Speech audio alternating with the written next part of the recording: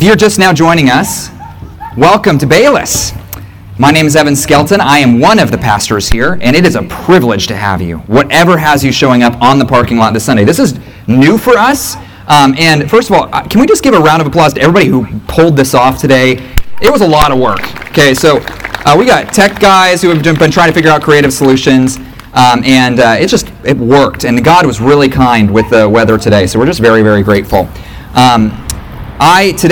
First of all, before I get started, can I just be honest with you for a second? It is really warm today, and I'm wearing a short sleeve shirt underneath this, which I realize is kind of a fashion faux pas for many of you, like underneath a jacket. But I'm going to take my jacket off. I don't really care. But regardless, today we are going to be talking about God's Word. We're going to be every Sunday. It's our job here. Thanks, Drew. Look at that.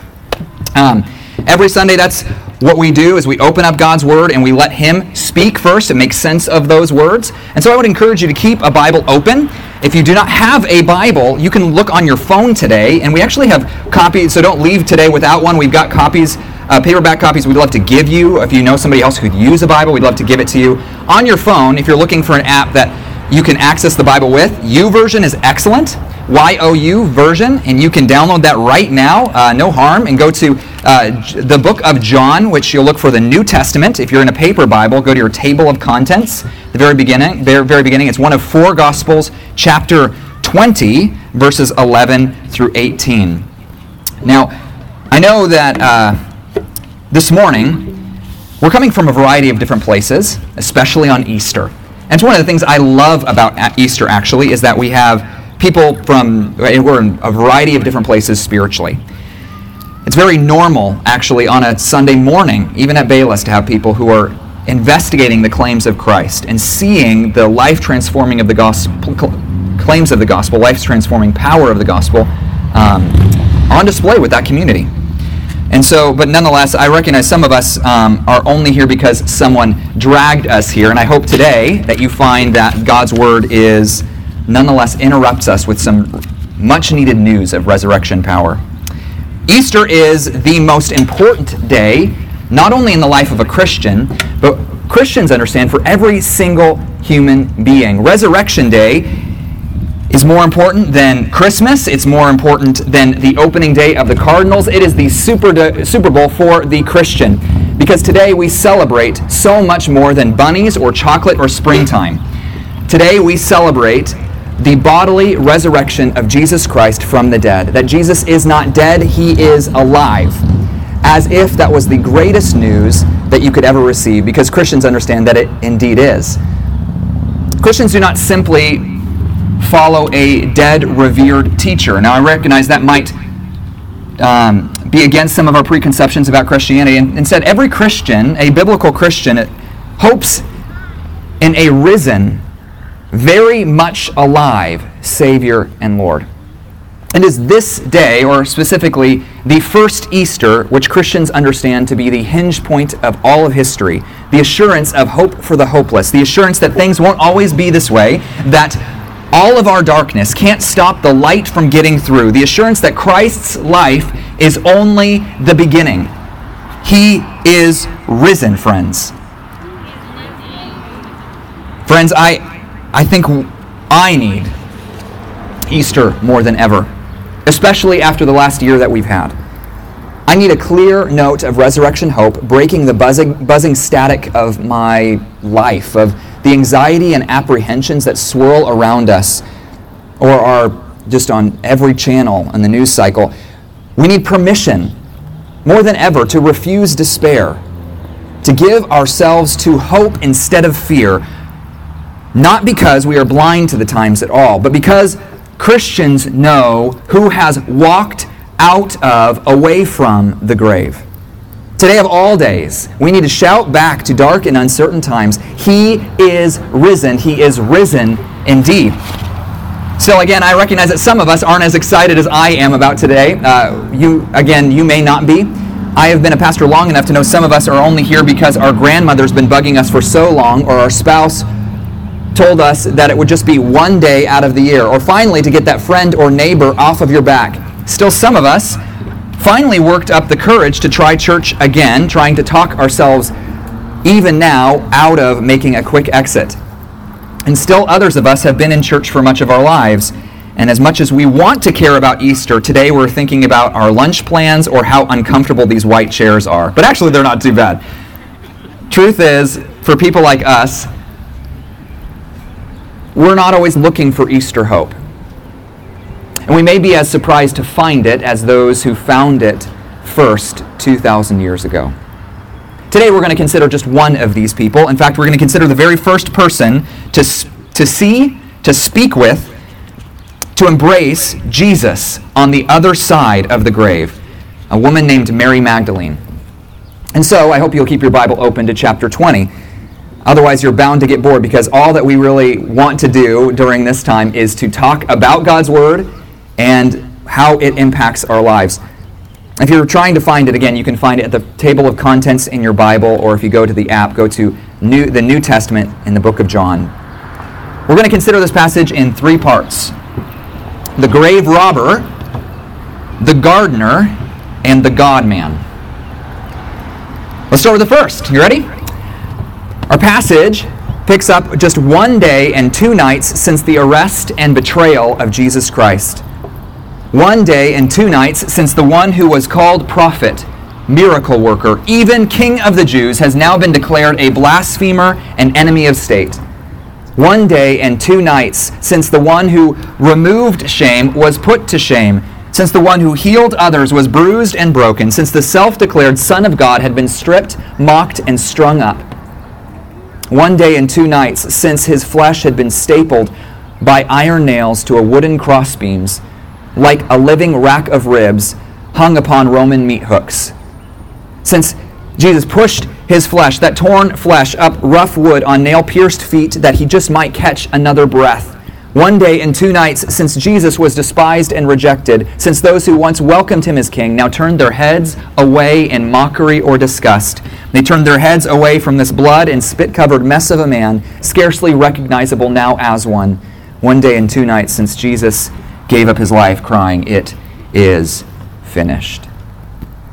Our passage picks up just 1 day and 2 nights since the death of the one that many called teacher.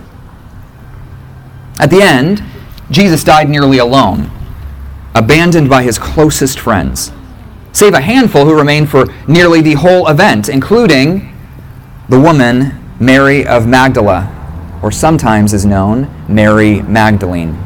You have to wonder in those final moments what kind of memories came to her mind. Now, I find it interesting, though, how interested our culture is in Mary Magdalene these days, even among those who don't consider themselves necessarily Christians. In fact, it's not uncommon to see specials air this time of year on the History Channel, or articles published in the New York Times claiming all sorts of crazy things about this Mary, all of which, I have to tell you, have just been roundly disproven. She wasn't a prostitute. She wasn't the 13th apostle. She wasn't the wife of Jesus. But still, what we do know about Mary from the Christian scriptures turns out to be far more interesting, I think. In fact, Mary would not have only seen, but experienced the power of Jesus firsthand. She used to be an outcast. The scriptures tell us she was a living home, not for just one demon, a spiritual force committed against the purposes and power of God, but 7 demons. She had been freed by Jesus himself, and soon after she began to follow him, following Jesus and his closest friends as they traveled, caring for their needs. She may be one of the first disciples, one of the disciples actually to have followed Jesus the longest after the original 12. Jesus had been her Rabboni, our passage tells us, an informal name for teacher, for nearly 3 years. She may have been at his feet during the parable of the Good Samaritan, or among the hungry crowds fed by miraculous loaves and fish. She may have heard the disciples recount his walking on the water, or shouted, "Hosanna," as he rode into Jerusalem. Who would have thought now that she would be watching his death? A death following an unjust trial, countless beatings and humiliations, the crowds turning mob, crying, "Crucify him, crucify him." This man who had been their world, without whom she would still be in the dark. She couldn't leave him now, and yet who would have thought she would be watching their world come undone? Again, it seems that many had fled for fear of Jesus' enemies. After all, they didn't want to be next in line. But Mary, along with others, remained for Jesus' final cries until the nails were pulled, until his flesh was peeled from the timbers, until the broken body was taken to a donated tomb just yards away for a hasty burial. It seems that the hurried process of his burial pained her and the other women watching as his body was hastily wrapped in linen and whatever spices they had in hand, with Sabbath just moments away. It seemed a worse cruelty to her to leave his underprepared body like this. And so, after the worst Sabbath that anyone had yet endured, she set out on Sunday morning, the first day of the Jewish week, at the first glimmers of dawn, whether on her own at first or with the other women who accompanied her to the tomb, we're not sure. But she set out for the tomb nonetheless to see the body. But not just to see the body, but to make sure that the body of their teacher, even as it was already starting to decay, would receive a dignified burial, a last act of love for the one that they had lost. Only when she showed up, she found, much to her distress, that the body was gone. Even in the darkened garden, she could see the grave was opened, and she could not understand why had someone taken him. It wouldn't be beyond imagination, you see, even though Jesus had nothing, his very clothes were gambled away, but maybe someone had broken in to see whether Joseph of Arimathea, to whom the tomb belonged, had laid up other treasures there. Maybe the Romans themselves had removed the body, took it to one of the group graves where criminals would be deposited, a last act of cruelty. And so, breaking off from the other women, she ran to get the only ones she thought could help, Peter and John, two of Jesus' closest friends. And sure enough, they confirmed it, racing one another to the tomb. They confirmed it. The body was gone. Only the linen cloths and the folded face covering had been left behind. And then sometime after they left, Mary returned, this time not just grief-stricken, but mortified. Who could do such a thing? Weeping outside the tomb, she decided to look in.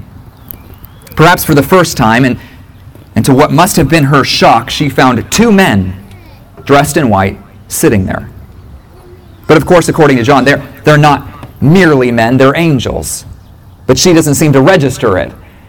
Perhaps because her mind was cloudy, or it was difficult to see in the dim light with her puffy eyes, she doesn't seem to recognize angels right in front of her eyes. In fact, it seems she wonders if these two men are the ones who took Jesus away, which leads to our second part, the gardener.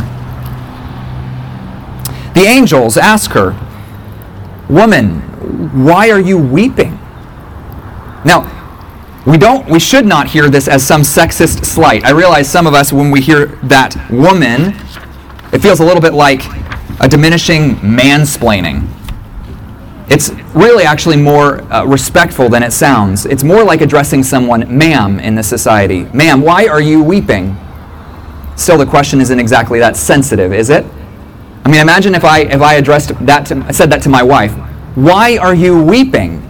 I might try that once, but I'll never say that again. We'll come back to this, but notice she hears someone behind her rustling in the garden, a man she assumes is a common gardener, out to get his work done before the heat of the day, who asks her the same question, "Woman, why are you weeping?" I realize it sounds dismissive, doesn't it? Insensitive, at least. After all, when Jesus stood by the grave of Lazarus, perhaps the last time that Jesus stood beside a tomb, he wept too. So why this why? To answer that question, we need to look at the next question that Jesus asked, the one she assumed to be the gardener. Whom are you seeking? Again, who is it that Mary is seeking? Some of us might say it's Christ, it's Jesus. Well, it's actually not. After all, the reason she doesn't see this man clearly isn't because she's blinded with tears, but because she isn't looking for Jesus at all. And why would she? She knows him to be dead. She watched it happen. She had seen him die, and she had seen him buried. Jesus was dead. No, she is looking for a grave robber, someone to blame, or someone who can make it right. Someone, surely, from these three men can help her. Friends, it might seem strange that she can't even recognize angels or even Jesus standing in front of her, but isn't it at the moments of our deepest grief that it is most difficult to see God? Maybe you know moments like this where you hit bottom, only the bottom then fell out. Life so often leaves us spiraling out of control, despite how desperately you try to hold on. Sometimes it isn't possible to keep your grip. In those moments, often we aren't looking for God to show up at all. Instead, all we can think to do is go looking for a grave robber. In our moments of panic or loss, sometimes all we want to do is find someone to blame or someone to make it right, convinced if I could just find them, I would be able to gain control. I'd be able to regain my balance. I'd be able to catch my breath. And so often, it blinds us to God's very real presence in the midst. We can't see God at work often because we don't expect God to be working. We can't wait around for help, we figure. After all, we think God helps those who help themselves. In fact, even though you showed up today, some of us, again, we don't intend on returning for some time. It's a one-time thing for us. Maybe Easter gets us extra points with God, or at least your spouse. But the reality is, we not only see very little need for the church, we don't expect God to show up, at least for you. But still, I've seen others, many religious people actually, who assume that God shows up, but when it comes down to it, God is just a means to an end. It shows up particularly in their prayer lives. They come to God to clean up things, to make things better, to come through on what they feel they deserve. But when it comes down to it, they're not looking for God, they're looking around God, they're looking past God for what God can only provide. God himself becomes a means to an end. Friend, can I ask you honestly the same question that Jesus asked? Who or what are you seeking? The thing is, all of us are like Mary in a way. We may be seeking a grave robber, someone to blame or to make things right, or maybe seeking a gardener, maybe God himself to point me in the right direction. But none of us, at least on our own, are really seeking on our own, really looking for Jesus. But before we move on, there's at least one more reason many of us aren't looking for Jesus. And it's because we have a hard time believing this claim that Jesus raised bodily from the dead. See, the Christian claim isn't like he resurrected as a zombie, that he simply resuscitated after getting some rest in the tomb, but that Jesus, once dead, is now alive, and he awakened not just to real life, but to immortality. I know this claim is difficult for many modern people to accept. After all, death is final for us. Who do you know has walked away from death? I realize some have dismissed it as an invention of the church or spiritualized it as some sort of metaphysical metaphor about how we transcend the worst in our lives. We may not realize it, but the historical and literary evidence for the crucifixion and resurrection of Jesus is fairly staggering. I don't have time to go into it today. We have more things to do, at least in deep detail, but according to many scholars, including philosopher William Lane Craig, there are at least 4 empirically verifiable facts based on multiple independent sources. Fact number 1. After his crucifixion, Jesus was buried by Joseph of Arimathea, a member of the Sanhedrin, in a tomb. Fact number 2. On the Sunday after the crucifixion, Jesus' tomb was found empty by a group of his women followers.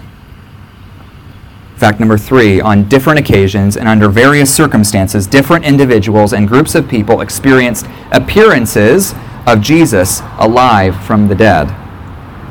And fact number 4, the original disciples suddenly and sincerely came to believe that Jesus was risen from the dead, despite their having every predisposition to the contrary. Obviously, we can't play back security footage from that day, but Craig argues that based on these facts and others, the most likely explanation is that Jesus indeed rose bodily from the dead. And I'd agree. But still, this doesn't tell us, this might, again, getting at the reliability of the resurrection doesn't tell us why the resurrection matters, does it?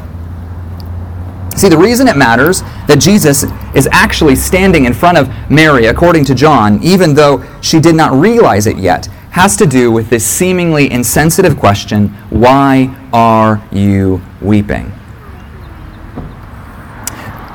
The resurrection, friends, doesn't simply matter because it happened, according to the Scriptures, but because of what it accomplished. You see, according to Jesus' own claims, the resurrection was proof positive that God's great work to rescue humanity was finished. The great cost of our sin, the reason for death itself, our persistent rejection of God, seeking everything but Him, which not only broke our hearts but broke our world. That great record of wrong, which we could not repair, which we could not make right, no matter how much right we tried to do. That great record of wrong which was nailed with Jesus to the cross, though innocent of guilt Himself, that great cost had been paid. The resurrection is proof positive the check had been cleared, the wrath had been wrung out, and with it, the endless cycle of sin, which led to misery, which led to death, was broken, and a new world was cresting on the horizon. As C.S. Lewis puts it, Jesus has forced open a door that has been locked since the death of the first man. He has met, fought, and beaten the king of death. Everything is different because He has done so. Christians put so much weight on these claims. That's why Paul says in 1 Corinthians that if the resurrection is not true, if Jesus did not rise bodily from the grave, Christians are above all people most to be pitied. Because that means that their life, their hope is a false hope. That there is no rescue, there is no final assurance, no life after the dead. Any meaning is just a self-derived one. This is why the resurrection matters, because when Jesus stepped out physically, bodily from the tomb, the roots of death and misery were severed. The undefeatable was defeated. The locked door was forced open. When Jesus stepped out physically, bodily from that tomb, all things sad would soon be made untrue. In other words, Jesus says to those who would trust in Him for the forgiveness of sins, that would look to His cross and say, that was the death that I deserved, and it has been done for me. That the greatest work has been finished, regardless of what background you come from.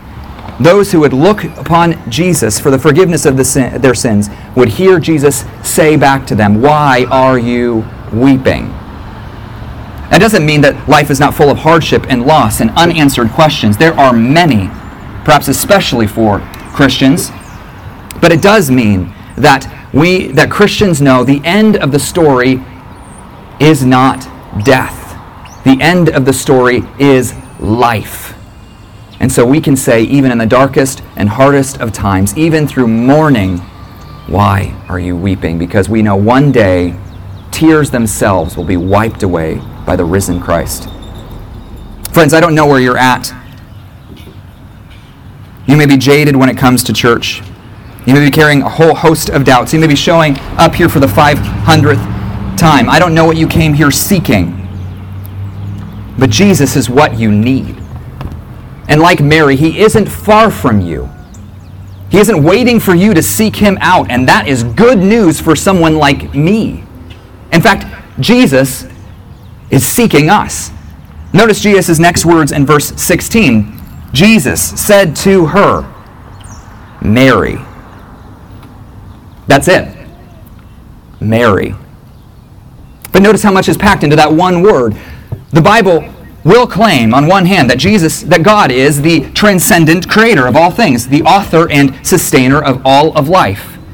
That He wears the galaxies as rings on His fingers. But the Bible does not picture this God as some grand watchmaker who winds up the world and then distances Himself from it. Some sort of distant force otherwise occupied with more important things. No, Jesus shows us here that God is a pursuing God. The God who knows you, who addresses you, who seeks you out.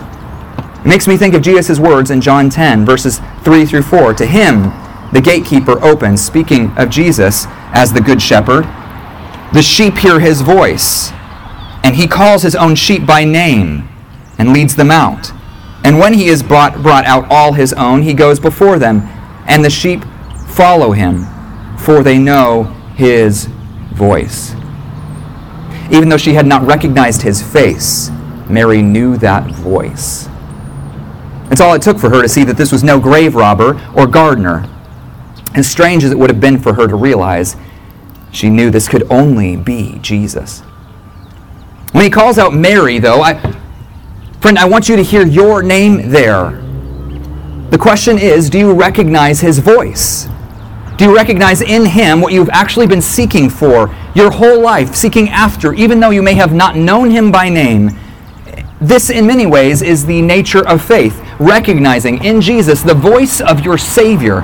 It is only his word that reveals himself, only his word that opens our eyes to it, but his sheep recognize it nonetheless. Notice Mary still has much to learn about Jesus. She still, even when seeing Jesus, refers to him as teacher. Not the Messiah he is, fully God and fully man, soon to ascend, as he says, to God's right hand. In fact, she assumes that he is going to disappear again, and she gets desperately clinging to his feet. Jesus, don't leave again. Only Jesus telling her, you need to let me go, Mary. Coming to Jesus doesn't mean you have all of your questions answered or doubts addressed. Coming to Jesus doesn't even mean that you understand all that he claims or what it will look like to trust Jesus as your Savior and Lord. But still, are you willing for your opinions to change about Jesus? Have you already made up your mind? Are you ready for Jesus to interrupt you, for him to be different than who you have assumed him to be? Friends, you may have come here convinced that there was no truth to be found in Christianity. For once, doubt your own doubts. Ask God, God, where might you be taking me? What if these things might actually be true? Do you recognize in Jesus the voice of your Savior? In fact, the true joy of this passage is not that we're left to figure it out, hopefully feel our way to God if we can. I realize some of us, that's how we view God. And some of us, we're convinced that God could never love someone like me, could not call out to someone like me. If people knew here the kind of baggage we come with, the kind of doubts we carry. Friends, God is not looking for a resume. He's looking for recognition. He's looking for faith, the small, desperate faith of one who sees in him and hears in his voice the voice of their Savior. It is the risen Christ who interrupts the doubters and disbelievers. He seeks the ones who were not seeking him.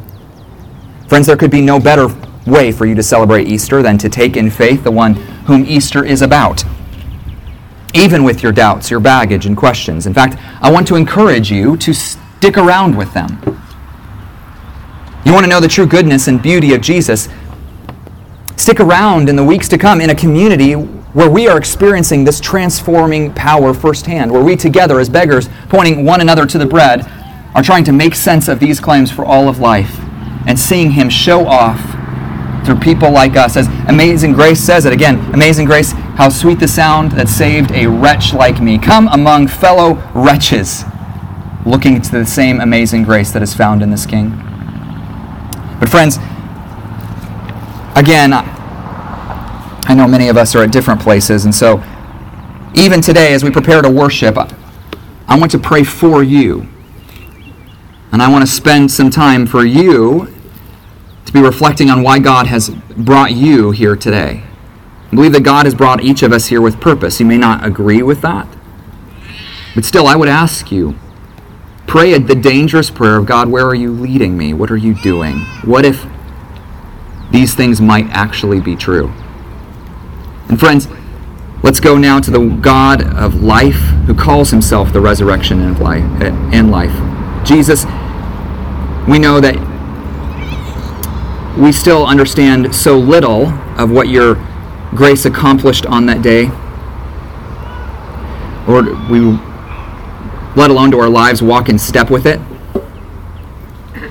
Even for the Christians here, we know that our story is not that we were seeking God, we were seeking everything else. God, thank you that in your mercy you have seen us exactly as we are. You don't ask us to pretend, and instead you tell us to stop pretending to ourselves, that we might see ourselves rightly. Would we hear in this voice that Mary recognizes, will we hear in it the voice of our Savior and Lord? Will we hear Jesus calling out to us, offering us his same life of hope in dark and uncertain times? And even as we may still not be ready to confess faith in his name, Lord, would we stick around, investigating the claims of Christ that are made sense of in his word? Thank you, Lord, that today of all days that Christians can shout back at the darkness, he is risen. One day we are going to see him face to face saying, he is risen indeed. Lord, we pray all these things for the wonderful, matchless name of Jesus Christ, for whom we do all things. Amen.